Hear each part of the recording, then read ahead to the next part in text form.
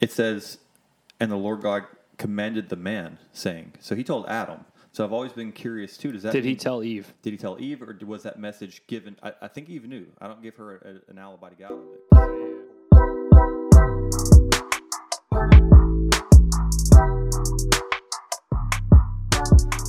And welcome back. So we're still on chapter 3, and we're just trucking along. To recap, Adam and Eve mess up, eat some forbidden fruit because of the serpent. God kicks them out of the Garden of Eden. Sort of, kind of. More or less like he puts a protection on the tree of life. And, yeah, so that's kind of where we are. We were just talking about the serpent and if the serpent was the devil, because that comes down to that whole, Sunday school lesson of, the serpent was the devil, or the devil was the serpent, and it was an apple from an apple tree, Yeah. So an apple a day keeps the doctor away. But yeah, so that's where we're at. And also, how do I want to go about this? I don't know. Let's go to you. What do you got? Oh, let's see. So I think some of my big key takeaways from chapter 3. I think the first one I always see is in verse 4. You see, and the serpent said unto the woman, ye shall not surely die, which is a direct, pretty much opposition to 2:16, when God said, you will surely die. But then the Satan's like, no, you won't. I think that's like an exact opposite. But the difference is in 2:16 it says, and the Lord God commanded the man, saying. So he told Adam. So I've always been curious too. Did he tell Eve? Did he tell Eve, or was that message given? I think Eve knew. I don't give her an alibi to get out of it. Yeah. Or else because she says, and that's what I thought when I was reading. I was like, he never told her. It's kind of like today where we're like, and I figured he'd probably make a joke about it because there's so many times where I'm like halfway through doing something. I'm like, I didn't tell the wife. Yeah. So I think she had knowledge, but I think it was secondhand knowledge. That's my guess. Because he told the man, I think husband told wife. Right. And you even see that when Eve adds to it. Because Eve says, no, I can't eat of this fruit because I can't eat or touch the fruit or I will die. God never said anything about touching the fruit. Right. That was an add-on. Yeah. So that was a change. So Adam's like, hey, just stay away from that thing. Yeah, so I think that gave the serpent an opportunity to be like, oh, you think you'll die from it? Like, I'm touching it. Like you were saying, he's sitting there chomping down on this, whatever. Yeah. Like, it's delicious. And then yeah, because he's already done for, right? Yeah, he's already lost, Yeah. So I think, in a sense, it makes sense that if she said, I can't even touch her, I'll surely die. And he's like, no, you won't. You'll gain all this knowledge. You'll be like God if you do this. Yeah, and God's being like... Yeah. Yeah. And so, with her saying that, I think she probably truly believed it as her truth. And then she plucked the apple. And when she touched it and didn't die, I think that was like her opening to, okay, well, it looks good to eat, and I can touch it. I didn't die, so I guess I'm good. Mm-hmm. So I think it's like the one that Satan, I do it too. The serpent says in 3:4, you're not going to die, which is direct opposition of what God says in 2:16. She adds 2, so it dilutes the truth, right, which leads her down a path of failing. Right. And again, if we look at a proverb thing, because kind of just jumping from Matthew and hearing so many different like stories of why you shouldn't do things. If we look at it like that, God told Adam straight up, hey, don't touch this or you'll die. Eve got it from the back source of that. The serpent knew possibly that Eve didn't get that straight from God. So he goes through the vulnerable. He finds the vulnerable and puts them in a position, and the strong-willed, watch the vulnerable and see. If we look at it today, right? So you can see a person who, I don't know, pick something, a bad habit that people are doing. but it's, socially it's okay, but as a Christian, it probably shouldn't be okay. Drinking? Sure, go with that. Let's say drinking, right? Getting drunk. That's always controversial. Yeah, that's fun. Let's dive down that road. So like look at something like that as a controversial thing, and you say you're out and about and you are eating and you're trying to be a good Christian and maybe you had some alcohol problems prior down the road and you knew, hey man, I devoted my life to Christ now, I'm not drinking. And then you see somebody else from your church at the same restaurant drinking a beer and you're like, well, if he's doing it, it might not be that bad, right? But maybe does that make sense to you? Sure. Like, you see the vulnerable people who are. I'm not saying that the guy who's sitting there is doing anything wrong, drinking a beer with his dinner, but the devil will put those thought processes through somebody's head. Yeah, who is vulnerable of those situations. And that can, I think, what's that? And I'm not saying Eve was hungry and he was like, well, she's hungry. So it's just the fact that like the vulnerability of people these days is what the devil will tackle. That's why there's dudes that have problems with like porn and stuff. Yeah. Because if you don't believe the devil has a hand in that, that's a total different thing. Like, when do you think about it? It's not when you're like riding a roller coaster or, I mean, maybe some people, but if you're that far down the road, it's not when you're like doing stuff with your family or hanging out. It's when you're like sitting down. What was it? There's like 3 or 4 things that it's like tired, hungry, bored, I think, are like the 3, like you need to, if you're that and you have a problem with porn, you need to like never be those 3 things. Tired, hungry, bored. And, and the devil knows those vulnerabilities. So, hey man, it's not that bad and you could repent for it. God said you could repent. He has grace, and then that comes with, you're, taking the more high ground, 1, and then 2, what's the, like having not a sturdy foundation, but like a strong belief system of like, this is just not good. And I think every dude, I don't know anybody that hasn't gone through that problem in their life, like of something. Maybe it's not porn, maybe it's drugs, maybe it's alcohol. Yeah, everybody has their struggle, but tired, hungry, bored is your vulnerable time frame. And that's when the devil's going to start working his magic of, hey man, it's not that bad. And you could ask, and one of his big quotes, as I hear from the devil sometimes, is you could always ask for forgiveness, right? Yeah. I mean, it talks about in verse 1 how he's the most subtle of any beast of the field. So I mean, he's tricky, he's smart, and even the way he words it is, you should not eat of every tree of the garden. So he's making it sound like, oh, you can't eat of all the trees? No, it's just one tree you're not allowed. Just one. Mm-hmm. But the way he words it is even a twist. Right. Like, so in my porn parable, if you will, is the fact of like, oh, you can't watch any movies? Yeah. Oh, because what if it shows something? Yeah. No, that's not what he's saying. What he's saying is, don't you, and nowhere in, well, there's lust and that's a negative, but like, somebody told me the other day, lust is, and this might help some other guys out because not that I was having a problem with it, I just didn't know. Like, if you see a nice looking woman walking down the road and you look, that's not the sin. No. The sin is where you stare and you follow them just hoping that a good breeze blows up the skirt. The Marilyn Monroe breeze. Yeah.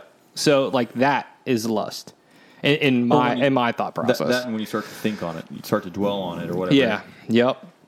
So we all have our issues or whatever, but that's something that I think this just is a very quick, nobody's perfect type deal. Yeah. And then this is where it all came from. And we could learn a lot just out of chapter 3 of how the devil uses vulnerability. And there was only one.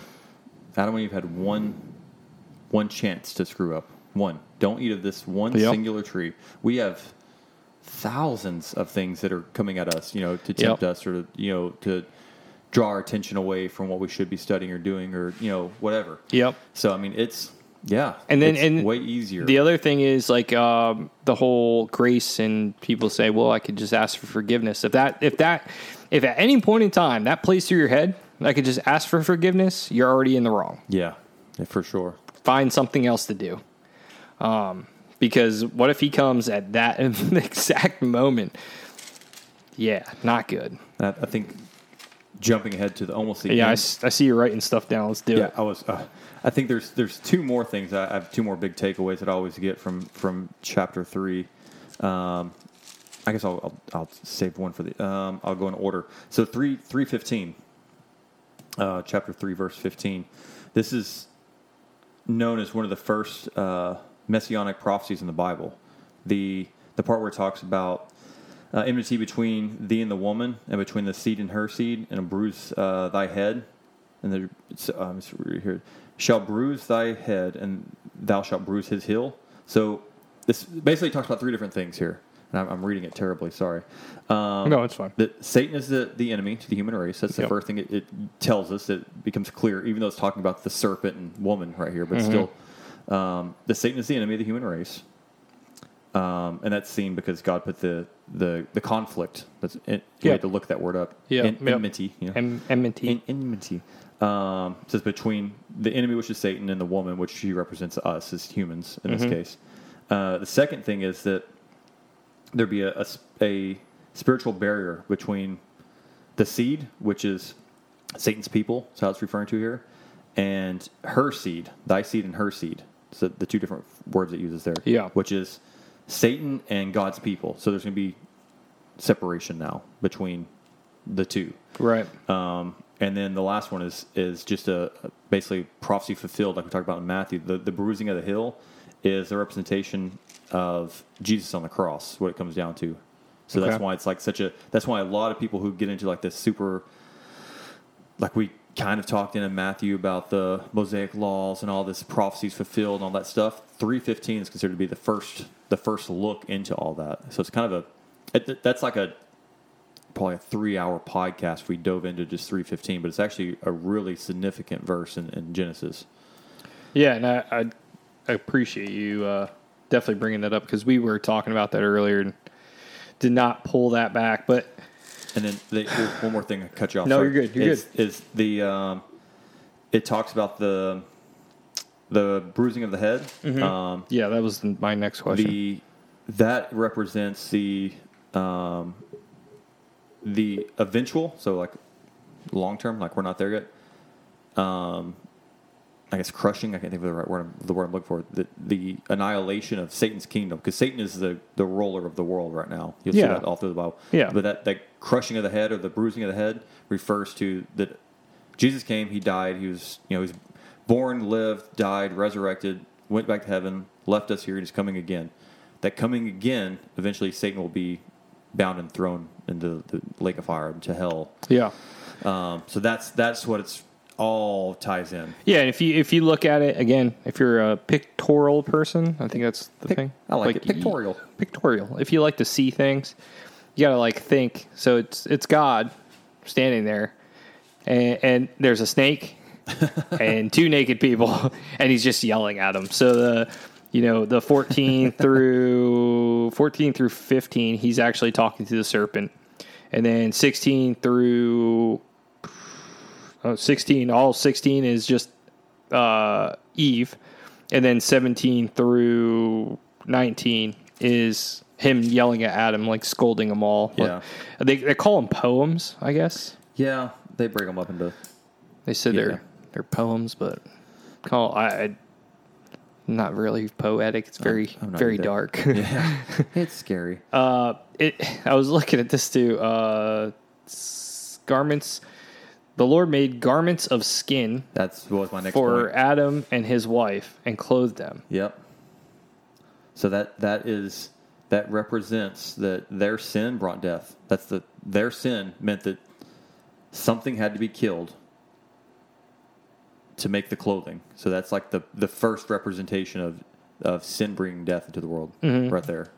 But he also told Adam, and this is not like, hey, sin is, we hunt because there was sin. He told Adam to, hey, go out and, use the land and everything on it. So, but they didn't have tools to kill. Imagine him trying to kill a deer. Yeah. Or something to cover them with. Sure. With nothing. Just trying to jump on this deer. Well, that's probably why they use fig leaves.